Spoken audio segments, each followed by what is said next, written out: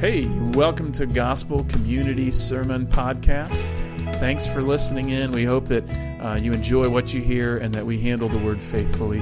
We'd invite you, if you have any questions or want to attend a service, to visit www.gcctroy.com. We've been going through the book of John. And we've come now to John chapter 9. Now, if we look back, we saw that it began out with this intro in John chapter 1. In the beginning was the Word, and the Word was with God, and the Word was God. And then we kind of transitioned into this Cana cycle that was all about kind of just introducing who Jesus was. Well, in John chapter 5, we introduced another section called the festival cycle. And as we kind of go through this, John has shown us a particular feast, the Feast of Tabernacles, that we've been kind of going through since John chapter 6. And as we've kind of gone through this in John 5 and 6 and 7 and 8, Jesus has been kind of unveiling himself, making these bold claims about who he is. This week, I kind of came across this passage, this quotation in a commentary, and I wanted to share it with you. It says, "How will anyone see?" Oh, you just passed it there. There you go. How will anyone see? Throughout chapters 5 through 8, we find a number of answers to this question. People will see or recognize Jesus as the Christ if they listen to Moses, and so to God in John chapter 5. If they listen to the Father and learn from him in John chapter 6. If they choose to do God's will in John 7, verse 17. And if they hold on to Jesus' words in John chapter 8, verses 31 and 32. But we have seen that even the most promising amongst God's historic people, i.e. those who initially believed, have failed to do these things. How then will anyone be able to see? It's the question we have in front of us. It's the context of John chapter 9. We've got to see, but nobody does. I don't know if you've ever had the experience of handing a child a flashlight in the dark. Have you ever had this? If you haven't, don't, because it's a bad experience, right? Because what they'll do is they'll shine it on the thing you ask them to shine it, and then they'll forget, and they'll shine it right in your eyes, right? So the flashlight is either a completely blinding light to you, or it's illuminating, but it can't be both at the same time. This morning, as we kind of unpack John chapter 9, we're going to find Jesus, the light of the world, to be a blinding light or an illuminating light. But he cannot be both at the same time. Jesus will either be something that draws attention to God's provision and grace and kindness to us in Christ, or he will be someone who draws attention to the hardness of our hearts. So here's our big idea this morning. The light of the world either opens eyes or blinds them.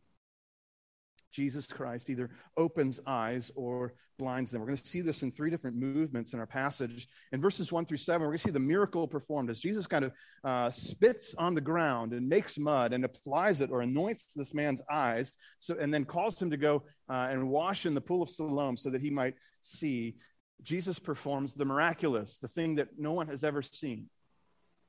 But then, secondly, we're going to see this miracle is probed, or it's questioned. In verses 8 through 34, these Pharisees will kind of get hold of this man who was born blind and now sees, and they'll start prodding him with questions and asking him about the legitimacy of what happened to him. They'll make conjectures about the person of Jesus, and in so doing, they'll show themselves hardened by their own sinfulness. And then in verses 35 through 41, we're going to see the miracle personalized as Jesus interacts with these individuals. He personalizes what exactly has just happened to them. So let's dig in verses 1 through 7. We're going to see this miracle performed in verses 1 through 7. As he passed by, he saw a man blind from birth. And his disciples asked him, "Rabbi, who sinned, this man or his parents, that he was born blind?" And Jesus answered, "It was not this man sinned or his parents, but that the works of God might be displayed in him. We must work the works of him who sent me while it is day. Night is coming when no one can work. As long as I am in the world, I am the light of the world." And having said these things, he spit on the ground and made mud with the saliva. Then he anointed the man's eyes with the mud and said to him, "Go, wash in the pool of Siloam," which means sent. So he went and washed and came back seeing. The first thing we see is this question over the cause of suffering. Jesus is leaving the temple after John chapter 8, and almost immediately he comes upon this man born blind. And the disciples stop Jesus and ask him and say, "Who sinned, this man or his parents, that he was born this way?" And Jesus answers. He kind of deals with their logic. Their logic is obvious, right? That all negative things happen as a result of sin, and therefore this man was born blind, so someone must have sinned. Either this man's parents or someone down the line, or something happened that this man was born into sin. And so Jesus takes this opportunity and kind of redirects their thinking in verses 3 through 5. Now he says in verse 3, he says, it was not that this man sinned or his parents. Jesus is telling us that personal sin is not always the cause of suffering. Now, to be clear, we've talked about this recently. Universal sin is always the cause of suffering, right? We saw this from Genesis chapter 3. Adam and Eve disobey God. They receive the curse later on in Genesis chapter 3. We see this in Romans chapter 8, that Paul tells us that God subjected the world to futility. Right? But this is always God's response to human sinfulness, that he initiates suffering so that we can highlight our kind of disconnection from him. So Jesus is going to highlight this particular thing. It's not about this man's personal sin that he's received this, but he goes on to say, but that the works of God might be displayed in him. I love how John does this, the way he writes these statements, or maybe this is factual how he actually stated it, but Jesus comes out and he uses this kind of play on words. He says that he's going to use this blind man so that the works of God might be seen, right? Might be displayed. And so Jesus invites his disciples to the work that he's still doing with them, right? Oop. Just lost my place. Excuse me for a second. So he's inviting them to this work. In verses 4 through 5, he's saying, I am the light of the world. Whoever follows me will not walk in darkness, but will have the light of life. So he is the light of the world, just like he told us last week in John chapter 8. But verse 4 brings this clarification. We must work the works of him who sent me while it is day. Night is coming when no one can work. The light of the world's present with you. We're going to do the works right now. We're going to validate my identity as the Savior by these works, by these signs. So that's exactly what he does. In verses 6 and 7, Jesus uses spit and mud to make the man see. Now, if anyone ever tries to put their own spit on you, just walk away, right? I have no idea why Jesus used spit and mud. There's all kinds of conjecture and commentary. Some say it draws attention to Genesis 2, where God created man out of dirt. Others will say it has something to do with sociological implications. Other people, Calvin said that mud is kind of symbolizing this blindness. And so we're kind of doubling down on the blindness of this man. But regardless, Jesus uses spit and mud. And he calls him to go and wash in this pool of Siloam. And imagine being this blind man trying to work your way across the crowds in the temple to get to this pool so that you can wash just based on faith.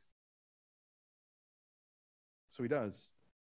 And he comes back seeing. And that's the most important thing about this. This man, born blind, now sees. The man who only knew darkness now sees light. And this all happens with some spit, some dirt, and a short walk to a pool. See, like so often is the case in John, this particular miracle has two meanings. It has a physical meaning. This man was blind and now sees. But it has a spiritual meaning underneath it. This happens so often in John. We see this throughout John's writing. We saw it in John chapter 2 when Jesus turned water into wine. He's drawing attention to kind of the deeper meaning of this water coming from wine, that the ceremonial law has been filled up, and now this new season of life in Christ is here. In John chapter 11, in a few weeks, we'll see that Jesus uses Lazarus' death to highlight himself as the resurrection and the life.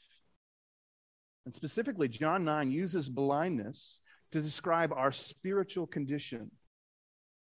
In fact, Jesus is kind of tapping into a motif here that's existed throughout the scriptures. In Isaiah 6, God speaks to the prophet Isaiah, and he says, go and say to this people, keep on hearing, but do not understand. Keep on seeing, but do not perceive. Make the heart of this people dull and their ears heavy, and blind their eyes, lest they see with their eyes and hear with their ears and understand with their hearts and turn and be healed. Revelation chapter 3, Jesus is writing to the churches, and he writes to the church at Laodicea, and he says this, For you say, I am rich, I have prospered, I have need of nothing, not realizing that you are wretched, pitiable, poor, blind, and naked.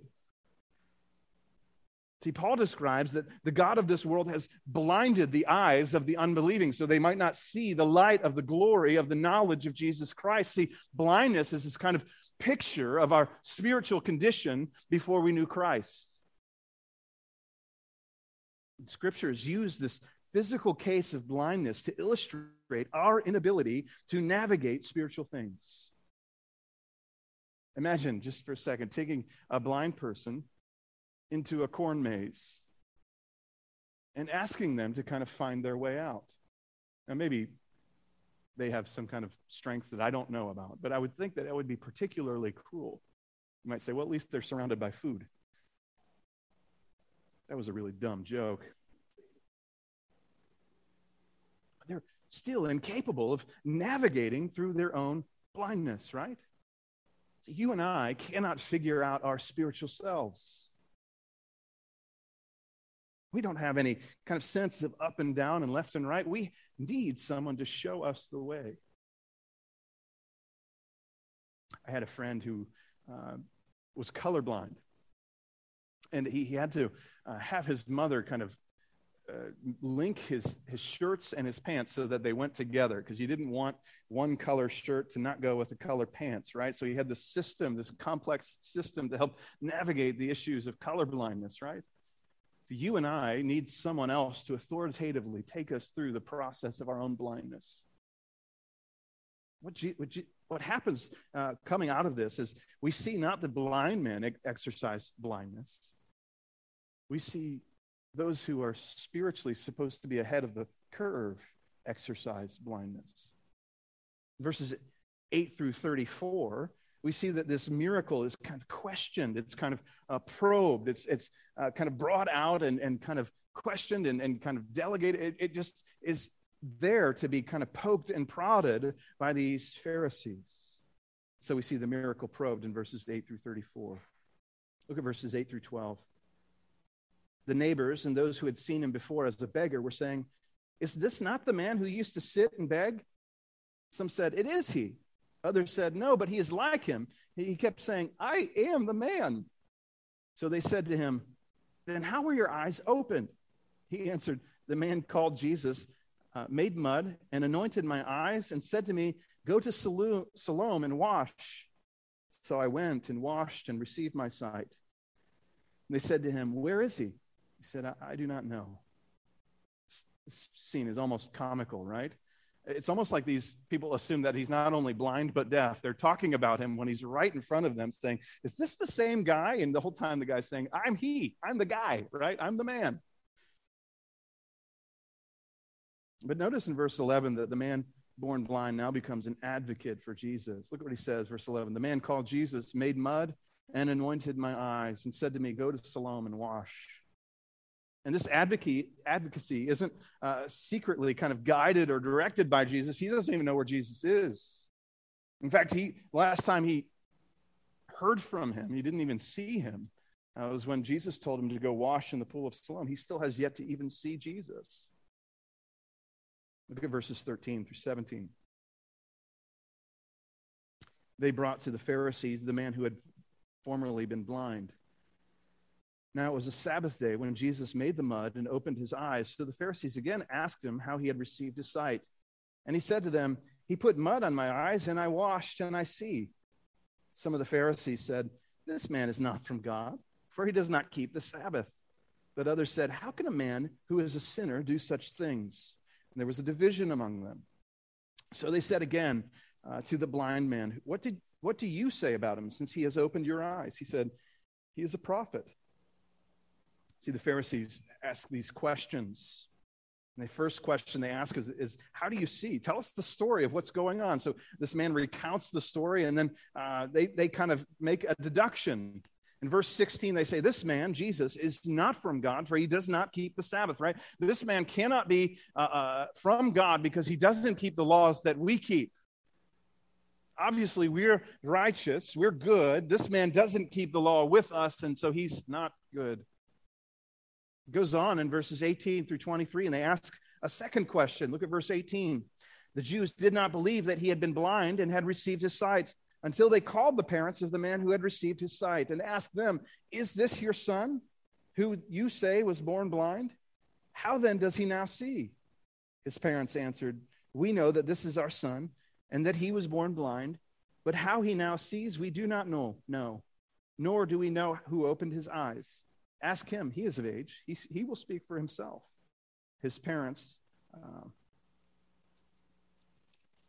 said these things because they feared the Jews. For the Jews had already agreed that if anyone should confess Jesus to be the Christ, he was to be put out of the synagogue. Therefore, his parents said, "He is of age. Ask him." So the second question these Pharisees asked was he really born blind, right? Not just what was the story, tell us what happened. And by the way, he healed on the Sabbath, so he's not legitimate. But now tell us exactly what he did. Was he really born blind? Verse 22 is the kind of key to this understanding, so that we understand that these Pharisees are kind of threatening these parents so that they're kind of manipulated in their response.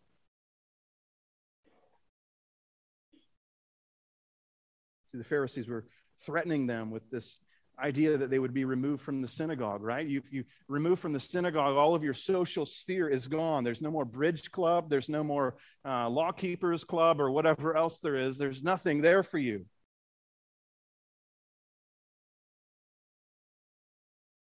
But they do affirm these two things. He is our son. He was born blind. And they get skittish about explaining this miracle. They kind of get really shy about what they're saying. Now, this is Mother's Day, right? And think about this, mothers, as you're there and you're seeing your son now healed of blindness. This is a gift to you. It makes you feel especially good and worthy as a mother, as this mom just kind of throws her kid under the bus, right? He's of age. Ask him. I don't want to deal with the responsibility of this. I don't want to be thrown out of the synagogue. He's of age. Why don't you talk to him? See, in the end, they turn their son over to these Pharisees. And so they go back in verses 24 through 34, and they want to speak to the man again. Look at verse 24. So for the second time, they called the man who had been blind and said to him, "Give glory to God. We know that this man is a sinner." And he answered, "Whether he is a sinner, I do not know. One thing I do know, though, is that I was blind and now I see." They said to him, "What did he do to you? How did he open your eyes?" And he answered them, "I have told you already, and you would not listen. Why do you want to hear it again? Do you also want to become his disciples?" And they reviled him, saying, "You are his disciple, but we are disciples of Moses. We know that God has spoken to Moses, but as for this man, we do not know where he comes from." The man answered, "Why, this is an amazing thing. You do not know where he comes from, and yet he opened my eyes. We know that God does not listen to sinners, but if anyone is a worshiper of God and does his will, God listens to him. Never since the world began has it been heard that anyone opened the eyes of a man born blind. If this man were not from God, he could do nothing."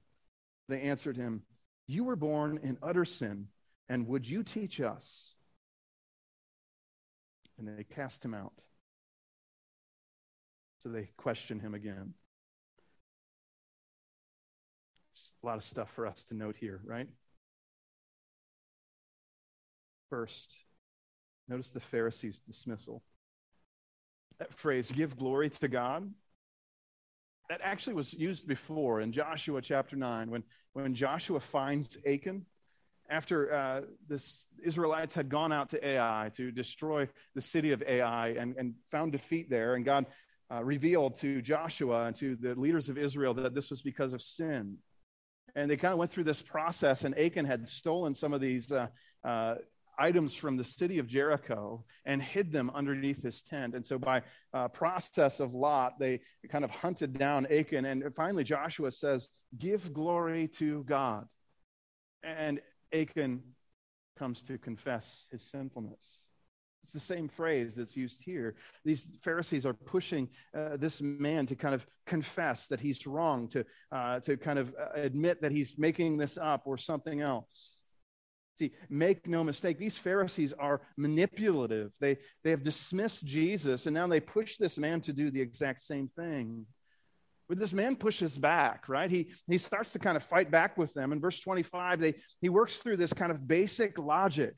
And he says, whether this man is a sinner, I do not know. One thing I do know, though, I was blind and now I see. It's as if to say, whatever Jesus is, he's healed me. In verse 29, when the Pharisees claim they don't know where Jesus came from, the man confronts their thinking. First, he points out, hey, he opened my eyes, right? And secondly, he points out that nobody's ever done this thing. Theologically, it doesn't make sense that no one who's in sin can pray to God and have that prayer answered. Historically, it doesn't make sense. Nobody's ever healed the eyes of a man born blind. And so finally, he kind of summarizes his argument. In verse 33, he says, if this man were not from God, he could do nothing.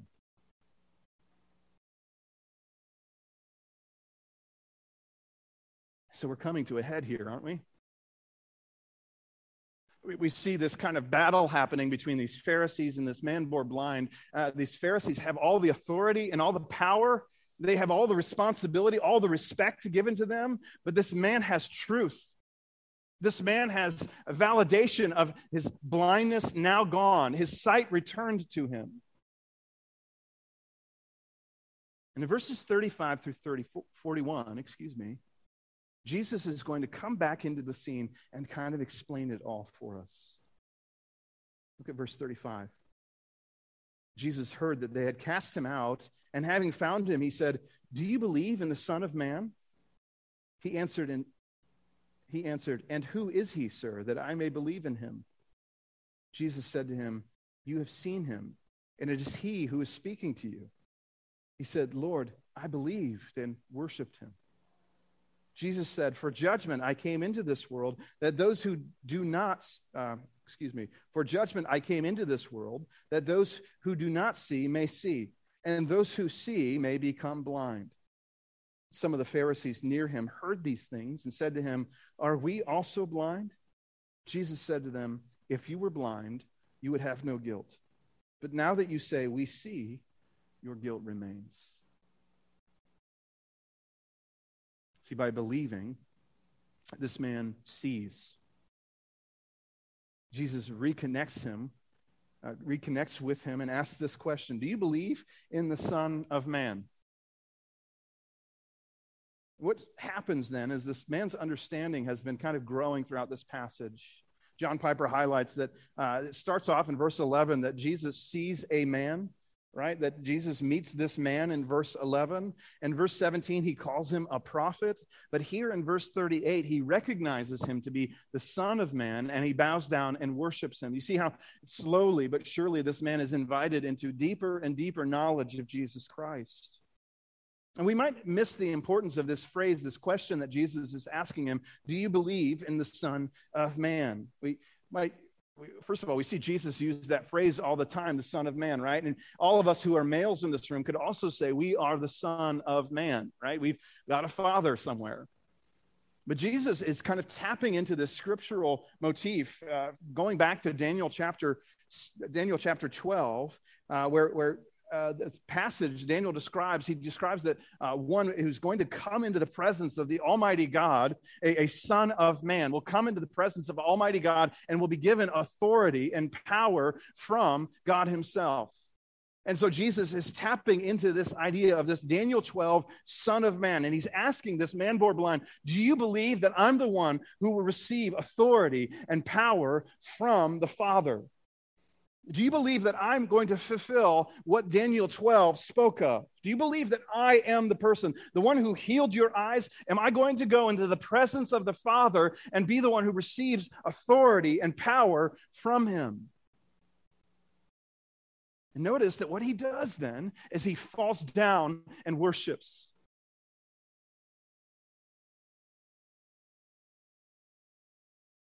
Remember that this book started with these words. Jesus came to his own, and his own people did not receive him.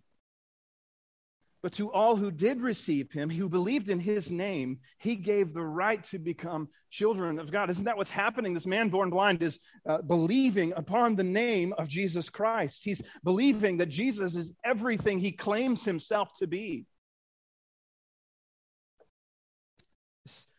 man born blind isn't believing what the Pharisees are passing out, that this man has a demon. They're not believing that this man is a sinner. He's believing that Jesus is the fully authoritative Son of God, the Son of Man who goes into his presence and receives all authority and honor from him. But verses 40 through 41 give us the contrast of that. These Pharisees, in contrast, are actually rejecting the person of Jesus.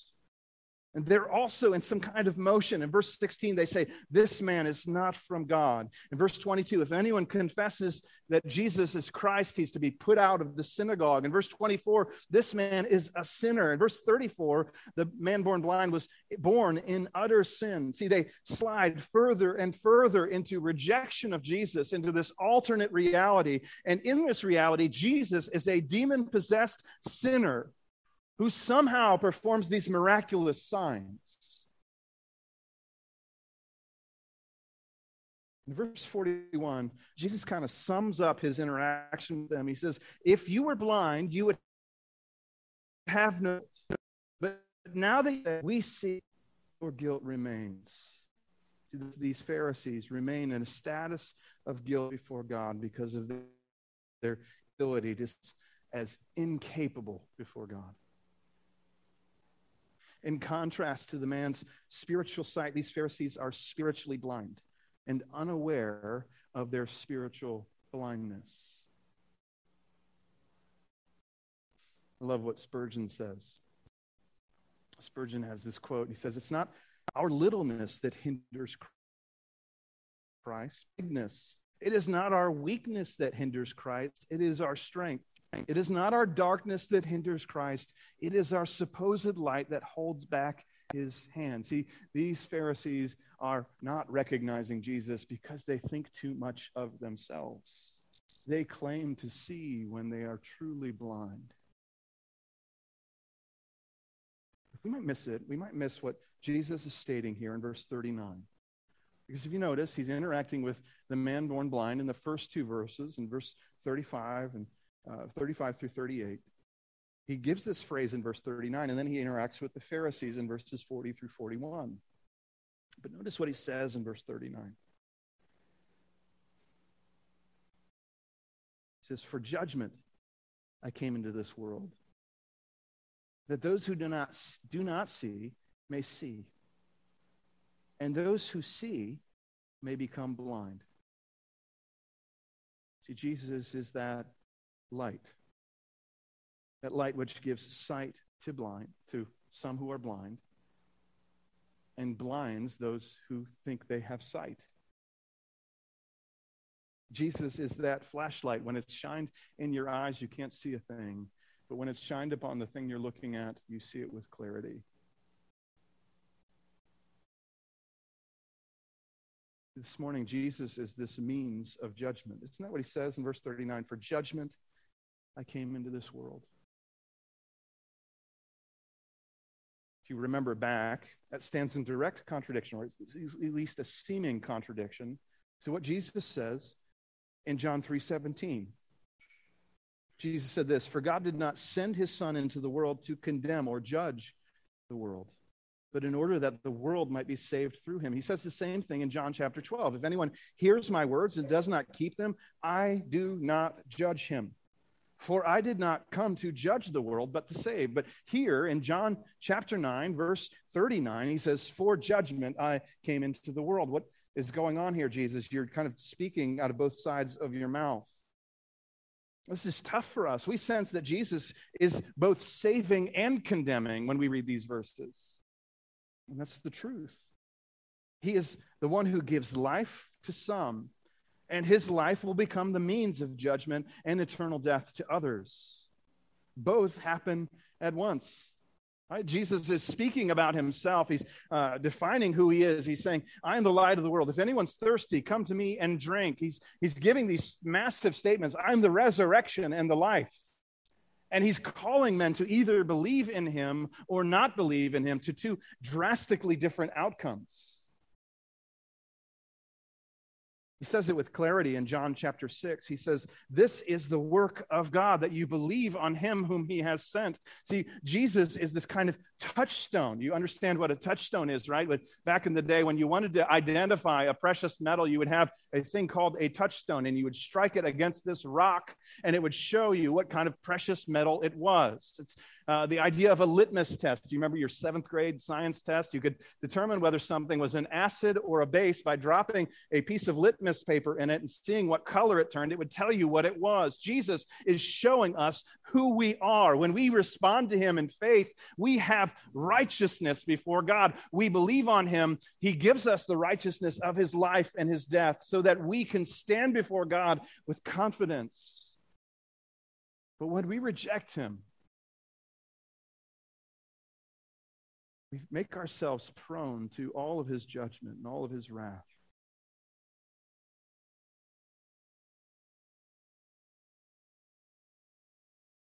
So to be clear, right now, you and I are hearing. And thus, we are either responsible for belief or unbelief. We're hearing the words of Jesus. We're hearing the words of Christ, and we're responsible for the things that we hear right now. They divulge who we are. They show that we are either those who live in faith or those who do not. It's worth noting this morning that God isn't going to just judge the world, that God has also judged his own Son.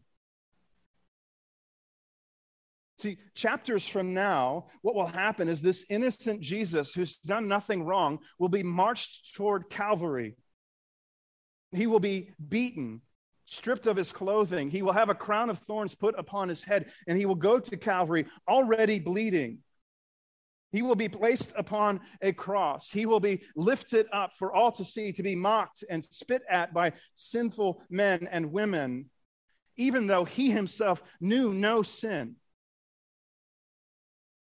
See, what that is that's the punishment that you and I deserved for our sinfulness. We deserved eternal death. Isn't that what God said in Genesis chapter 2? The day you eat of it, you will surely die.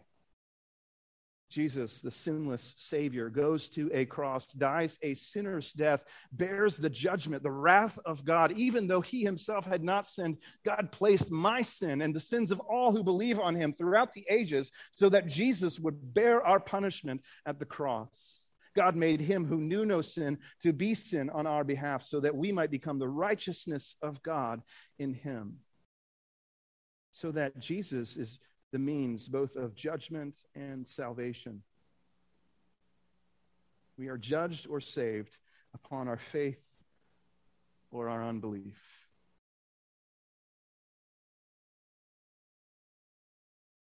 This morning we recognize that Jesus wasn't the only one who has this revealing power. That now, as we are saved and made new in Christ, the scriptures tell us that we also are revealing this. I love this passage in 2 Corinthians chapter 4. Paul says this, he says, "But thanks be to God, who in Christ always leads us in triumphal procession, and through us spreads the fragrance of the knowledge of him everywhere, for we are the aroma of Christ to God among those who are being saved and among those who are perishing. To one a fragrance from death to death, to the other a fragrance from life to life. Who is sufficient for these things? For we are not like so many peddlers of the word of God,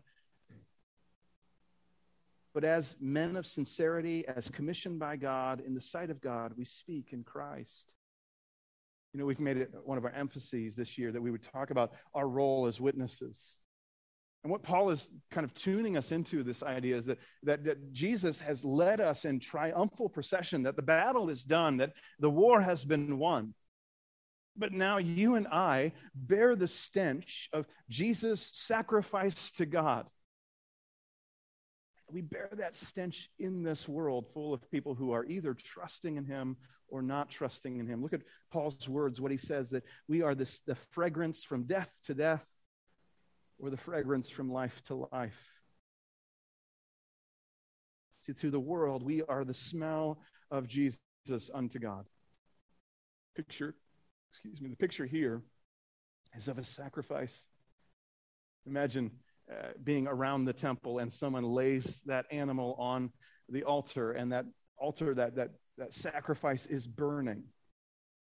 And that stench, that aroma fills the air. That is the stench that you and I let off to the world.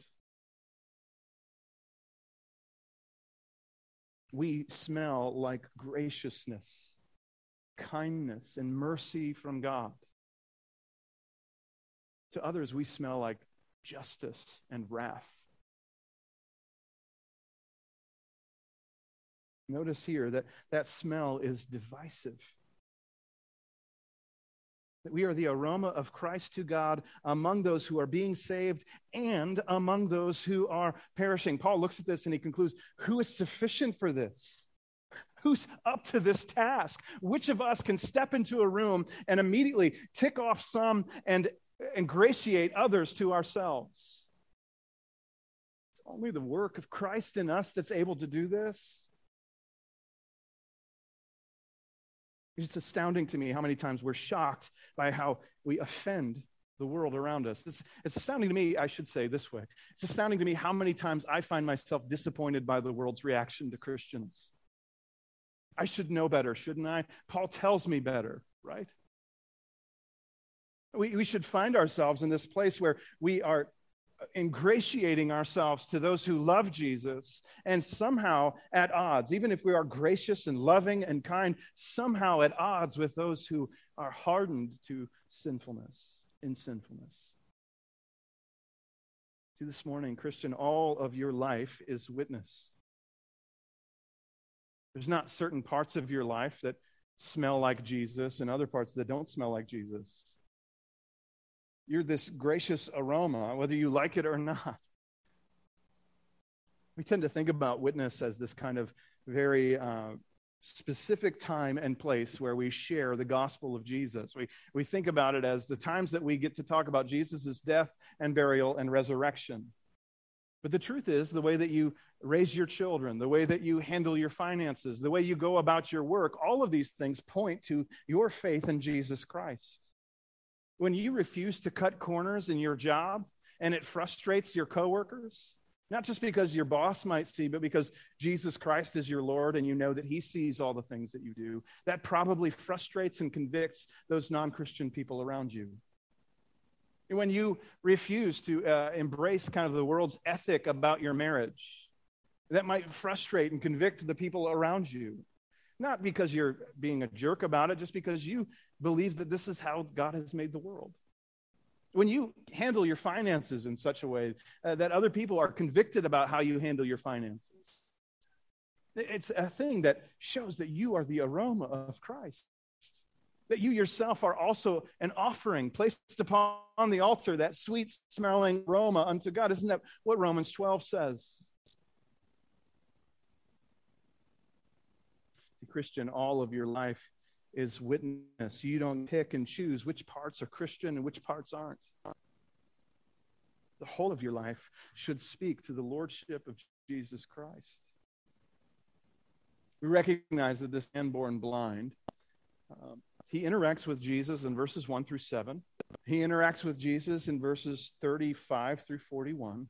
But there in the middle, there's no interaction with Jesus. This man becomes witness all by himself.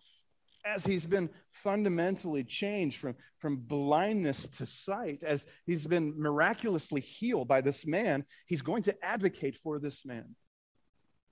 Isn't that a picture of who we are? That we are brought from blindness to sight. We sang Amazing Grace this morning. I once was blind, but now I see. By God's grace, you are what you are. By God's grace, you have become a witness, whether you know it or not. In that way, we all need grace and mercy in our time of need, don't we? I want to pray this morning that God allows us to be the witness that he's called us to be, allows us to be this aroma in our world. Father, we thank you. We thank you for the life of Jesus. Jesus, who brings us out of our spiritual blindness into our spiritual sight. Jesus, who takes others from their spiritual or seeming sight into spiritual blindness.